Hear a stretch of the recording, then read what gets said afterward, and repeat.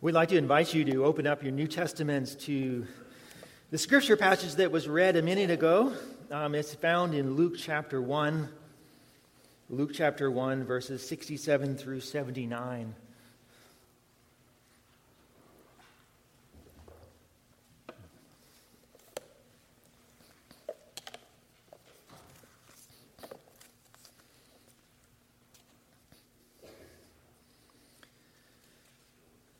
You know, Christmas in America is just crazy. I really don't know how it is in other parts of the world, but here it seems just crazy and getting crazier the older I get.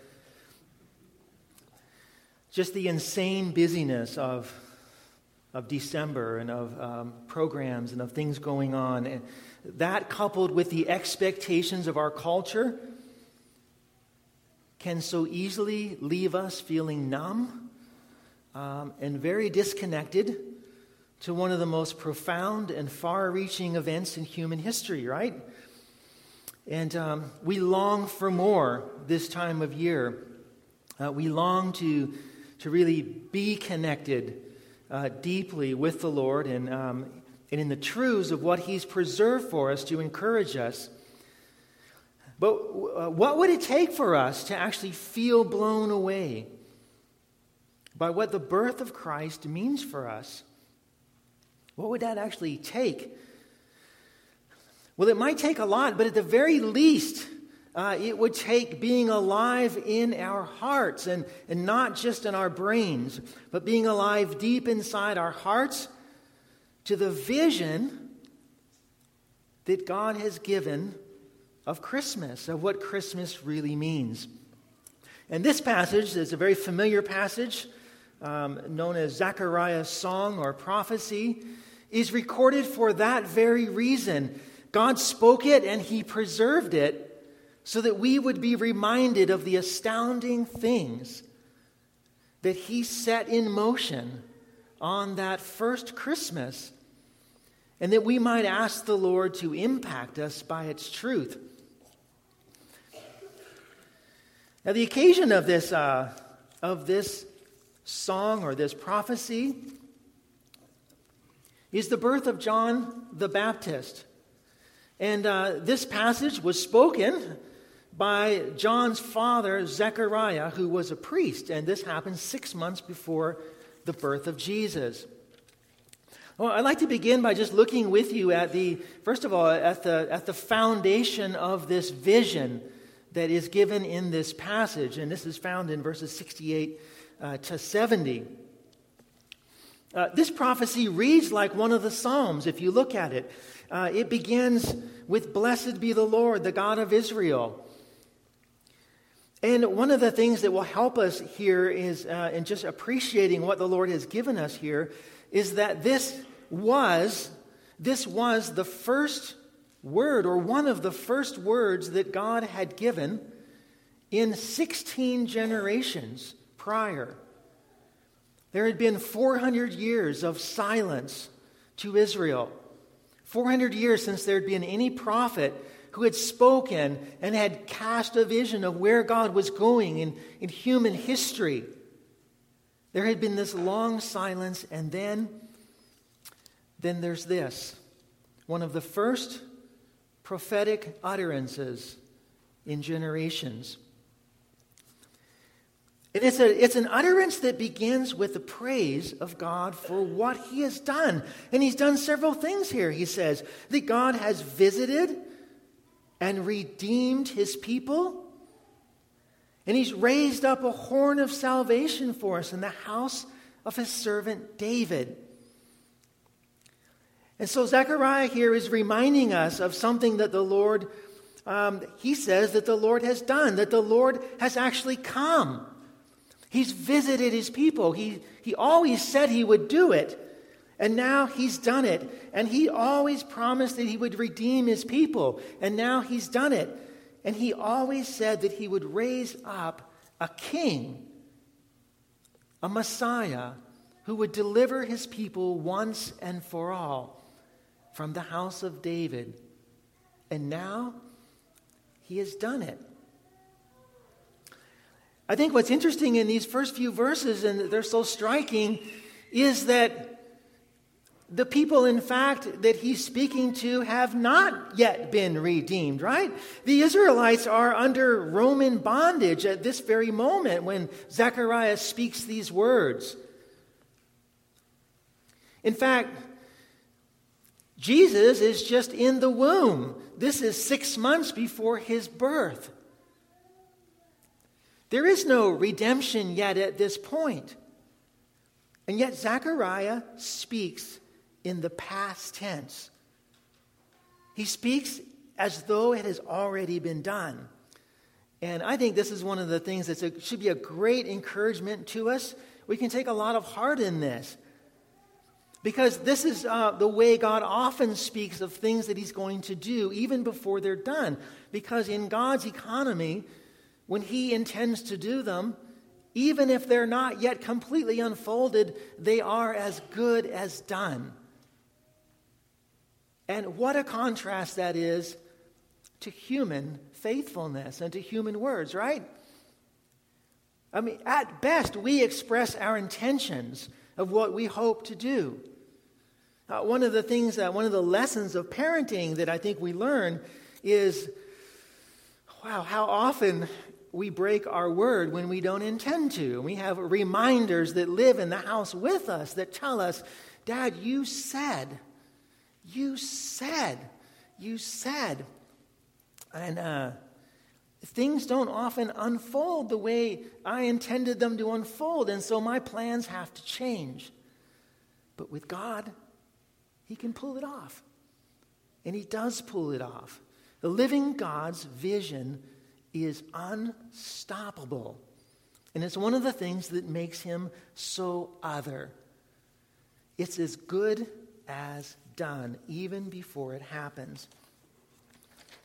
Now, I think that's an important lesson, not only for what Zechariah says here, but in what he's going to say here in the rest of the verse. And the rest of this vision gives us the terms of a great vision. What does this vision mean for us? That's what I want us to look at today. A couple of preliminary things. As you look at this passage, this is one of the ones we read, and it's maybe not one we spend a lot of time on, because it's a very Jewish-sounding prophecy, right? It sounds a lot like the Old Testament prophets. In fact, it is largely a Jewish vision in a lot of ways. Zechariah speaks in the plural as our. He talks about our father Abraham and our fathers, plural, Abraham, Isaac, and Jacob, and that we have received these promises and even a covenant from the Lord that God was going to deliver us. Furthermore, the way Zechariah lays this thing out is it sounds very reminiscent of countless cycles of former deliverances. When you read the Old Testament, in one sense, there's this ongoing cycle that happens again and again. Is that Israel is walking with the Lord for a short time. They veer off into sin and idolatry. The Lord sends his enemies against them. Their enemies against them. They're in bondage or needing to be delivered. And they cry out for deliverance. They come to repentance. And there's a cycle, right? And the Lord delivers them and forgives them from their sin. And so this passage is cast in really, really familiar terms from the Old Testament. Terms that would have looked very physical to them. Because these are the terms in which time and again the prophets had spoken and that the people had experienced. But is this passage just a passage about physical deliverance of Israel at the time? Well, undoubtedly there will be, as Scripture foretells, a national fulfillment of this passage in a millennial reign in days to come. But this vision is far bigger than that. This vision is a global vision. It's a global vision that ties into a number of passages in the Old Testament that foretell that God's not just going to deliver Israel, his people, but he's going to deliver the Gentiles as well.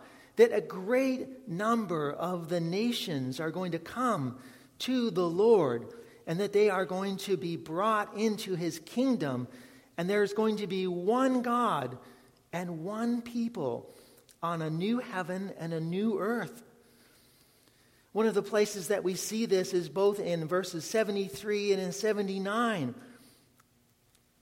There's a reference here. Zechariah refers to something that God swore, an oath that he took, a covenant that he established in the Old Testament.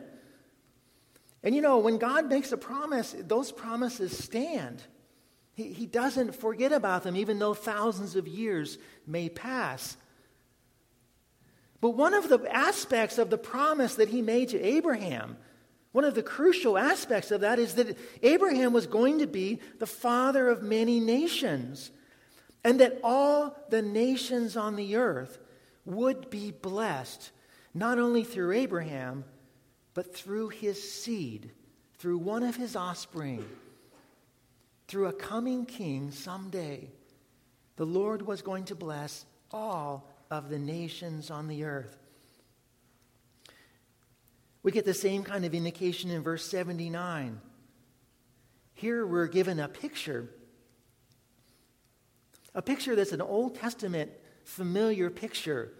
And it's a picture of people who have sinned and that are arrested and in jail and in a dungeon, in a dark, dingy dungeon, and they're just awaiting an encroaching death coming. But a great light shines on these people to bring them encouragement and a light of deliverance for them. Back in Isaiah chapter 42, one of the great servant songs, the servant there is going to bring and be a light to the nations who sit in darkness and who are going to come to the restoration that God has planned for humanity, even a new heaven and a new earth. Now, I'd like us to just spend the remaining time looking at the actual terms of this vision. And we don't have time for all of it, but I want us to look at 5 aspects of promise, or you might even think of 5 words of promise in this passage. And what I'd like you to try to do today is to try to let your imagination capture what God is really saying in these passages and what it would be like, what it will be like to share in these components and these aspects of the vision that God is bringing about. Well, the first word is found in verses 71 and 73. Deliverance from our enemies. And in a sense, the physicalness of this passage helps us come to grips and really picture a little better what God's talking about, doesn't it? I mean, you can picture a nation that's been overrun and they're imprisoned and they're in hardship and they can't break free and they're enslaved and in bondage. And God said he's going to deliver his people from our enemies. He's going to deliver us from our enemies. But the enemies that is in this vision is way bigger than Babylon. It's way bigger than Rome. It's way bigger than any other physical kind of enemy. Our biggest enemies are sin and Satan and evil and death. And all of these put together just encroach upon our life. And what God is saying here, and I want us to just try to imagine, what would it be like for one day, just for one day, to be delivered from sin, your sin, to be delivered from the impulses of your heart, for just a day. To be delivered from the attacks of the evil one that we feel so often, the things that happen around us and the kinds of suggestions sometimes that come to us. To be delivered from evil around us, to be delivered from when we're standing up for what's right and serving the Lord, or to just be delivered from other people's evil around us and darkness. And to be delivered from death. To be delivered from the effects of death. To be delivered from our own coming death. All of us are dying a little bit each day. We're all heading to the grave. Our bodies are unwinding little by little each day, the older we get. But God says He's going to deliver us from all of our enemies. There's a great deliverance coming that is set in motion with the first Christmas. There's a second thing that he promises here. He says that being delivered from our enemies, that we might serve Him without fear. Verse 74. Serve Him without fear. Now, that might sound a little strange to us today. I don't know if any of you came here today in fear. In the physical aspect of this passage, it's really clear to see what's going on there. I mean, if you lived in ancient Israel and you were overrun by an invading nation, you were exiled, or aliens and strangers and that kind of hostile culture, to stand up for God, to call out injustices, was a scary thing, right? And even to be able to serve the living God in the way He said, you weren't always able to do that. It could cost you your life. There were some obvious ways that we could be delivered from fear. More than that, in the Old Testament, the Jews, in many of the passages where they speak about being delivered from fear in these cycles of judgment, is that they looked forward to the time when there would be no more judgment against them, no more fear of the Lord's judgment against them for their sins. They would be free from evil. But there's another way that fear gets in our way of worshiping God. And it's huge. It's probably the biggest way. And it goes down on the inside of our heart. You have to know something about yourself to grasp this. Now, Lewis Smedes, in one of his books, gives several suggestions of very common ways that Christians feel that hinder them in their service of God. And these are all things, these are fears that are associated with shame and in their life. And these have a massive impact on the enjoyment that we have of God. They have a massive impact on how well we serve one another, how well we love one another, and how well we love the Lord.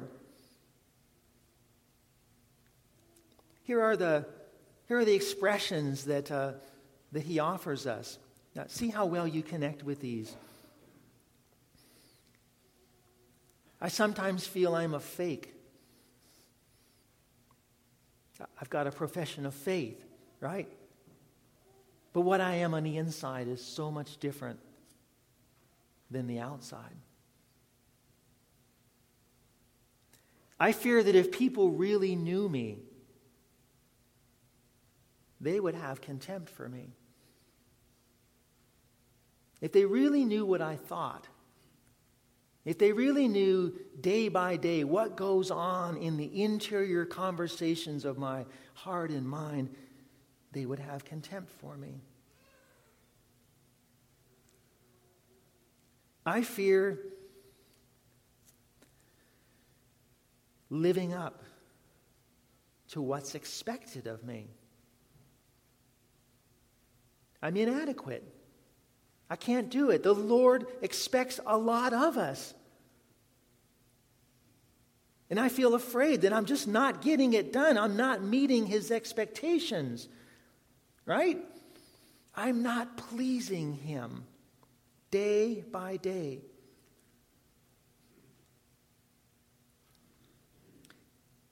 Another one, I seldom feel joy at what I am on the inside.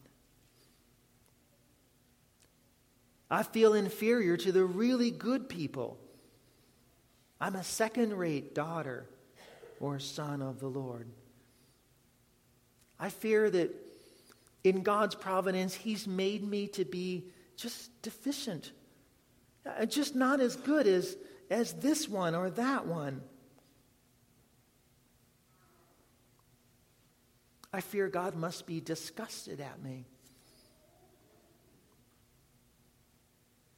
Well, these are the kinds of things, not all of these would be true for all of us at all times, but these are the kinds of structures, aren't they, that go on inside our heart that are absolutely massive, that keep us from enjoying the Lord, that keep us from loving people well. Fear plays such a massive part in hindering us from living out well the Christian life and from loving people well. We're hindered by fear in so many ways. Fear of what people will think of us. Fear of not measuring up. And on and on and on. It's interesting that when you begin to actually start trying to look inside and wonder, how often am I really afraid?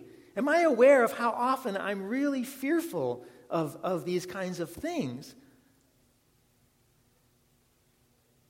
I'd encourage you to think about this, to think about after this service when you gather together with other friends and you see them and you go up to them. It's not unlikely that there's going to be some fears rumbling around in your heart about what people think and what they know and who you are and all of these kinds of things that's going to keep you at a distance. But in this vision, in where God's heading, there's not only going to be a deliverance of sin and evil and Satan, but a deliverance from fear. A deliverance from all unhealthy kinds of fear. Wow, what a day that's going to be. A third aspect of this great vision that God gives in verse 75. That being delivered from fear now, being delivered from that, we will be able to serve him, the Lord, in holiness and in righteousness. In holiness and in righteousness. Holiness and righteousness speak of a moral uprightness and a pureness and light. In Ephesians 4:29, the New Testament, God says this. He says that we are to put on our new self, which was created after the likeness of God himself in true righteousness and holiness. And so God is bringing us, he's going to bring us to a place when we are absolutely going to be holy and righteous in all of our living. And one of the things that is exciting about that, if you can get your mind around this, is that you can learn at that time, we're going to be able to relate to people perfectly well. We don't often think of righteousness and holiness in terms of relational interaction. But think about the laws of God that he gives. The laws of God relate to how we love him and relate to him and how we relate and love to people. And holiness and righteousness is going to be a state in which we can do that perfectly well. We're not going to have any competing desires. There's no boredom, because boredom is a competing desire, right? If we're bored with the Lord, if we're bored with Christianity, it's because we have another desire that's stronger, that's competing with what God has given us. And God's vision just pales. Sorry, Lord, it's just not what my own vision is. There's not going to be that. There's going to be a perfect connection with the Lord and with others. We're going to be relationally healed from all of the kinds of twisted ways that we have learned and the habits that we've learned and the way that we manipulate each other and dance with each other and pose with each other. We're going to be freed from all of that. We are going to be set free from all of that. I love the next line that's given here. We're going to be able to serve him without fear in holiness and righteousness before him. Before him. Before the Lord himself. Right now, we live by faith, and we know the Lord is here today. He's here in the Holy Spirit, in indwelling his people, even in some sense corporately indwelling his church. And yet we don't see him. We see the effects of it dimly, but we don't see him in all of his radiance glory. But this vision is that there is coming a day when Eden is going to be restored. See, God's always been moving back there. From the very beginning, from the time of the fall, God has promised that he's going to bring us back. He's going to bring us back. He's going to make all things new. And he's going to bring us back in his very presence. And we're going to live before him, naked and unashamed once again.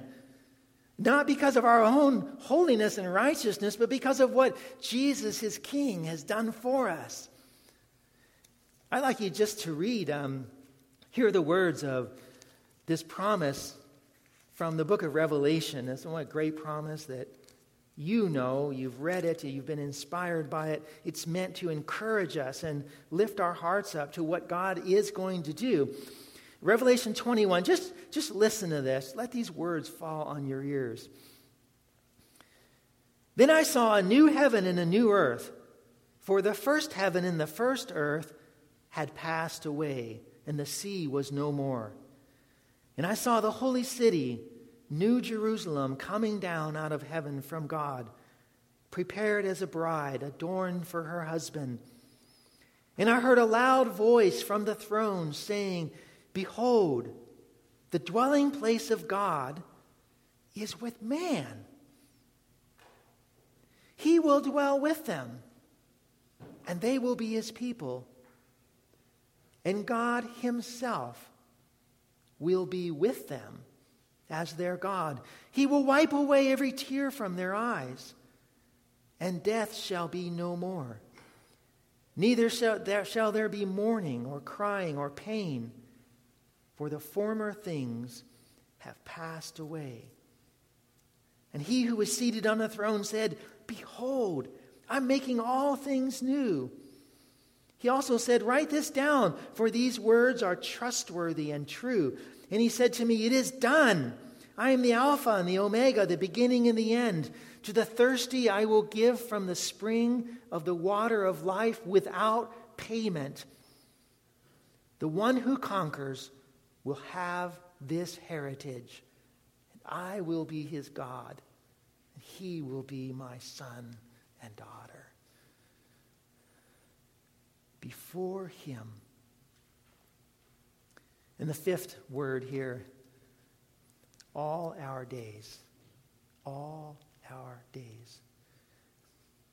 We could imagine, if we try, that this would just be an amazing thing, if this could happen just for one day.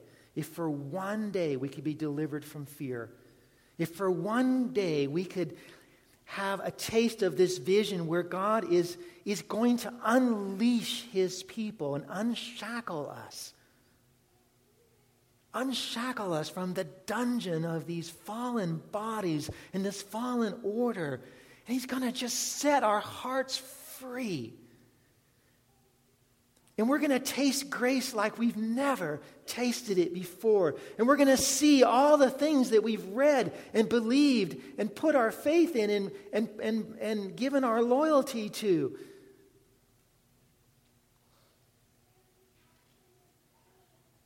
But I think the most difficult thing to really get your mind around is that this is going to be for all our days. It's going to happen day after day. Day after day, millennium after millennium. We're not going to live to be 100 and die. Death will be no more. We're going to live for 100 years, and then 1,000 years, and then 1,000,000 years, and then 1,000,000,000 years. There will be no end.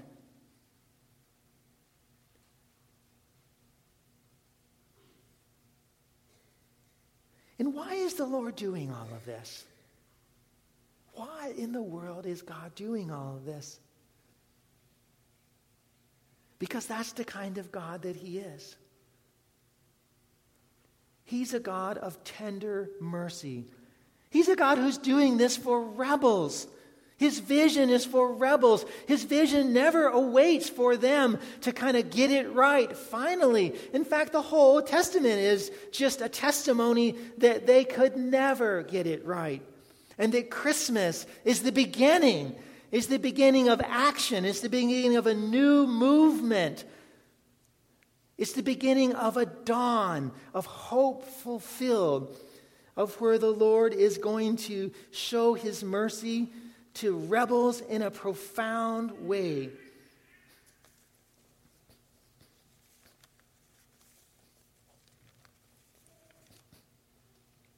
Yeah, this first Christmas wasn't the first time the Lord had unveiled this plan.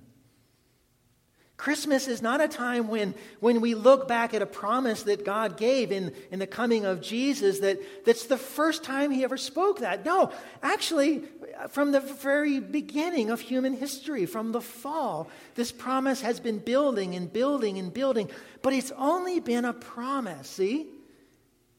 It's like my kids in the car, waiting on their mom.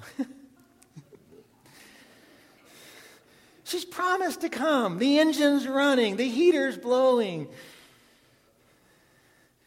It just takes so long sometimes. I won't say that second hour.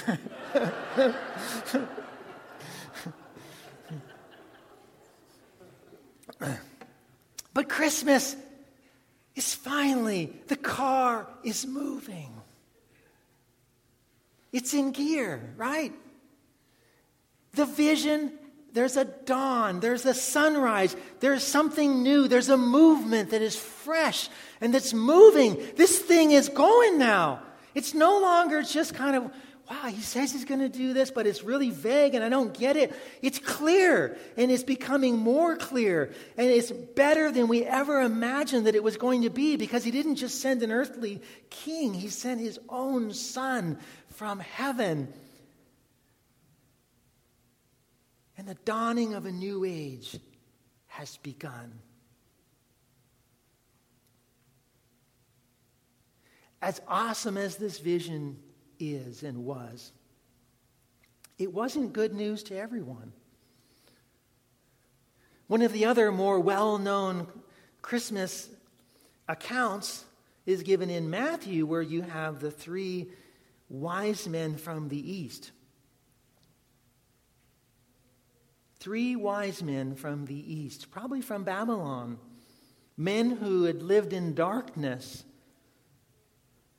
and in bondage in a lot of ways, but who had seen a great light and had followed it and came looking for the King of the Jews. A kind of parable that's acted out of the very terms of the prophecies. And when Herod, the kind of puppet king that was in place, when he heard it, and all Jerusalem were told, he was disturbed.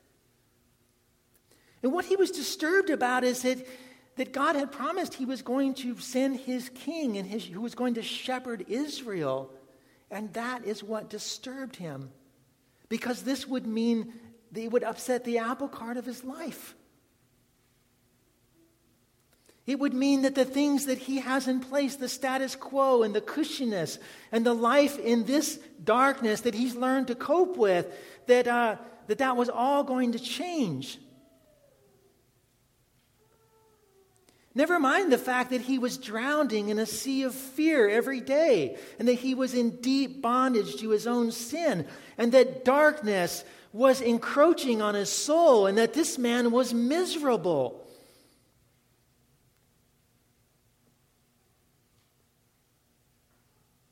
But it turns out that to be free of fear, it requires courage. It requires us to embrace truth, to quit posing, and to flee and run to a crucified Savior who is our all in all. I want to end with the words that Elizabeth, Zachariah's wife, spoke to Mary.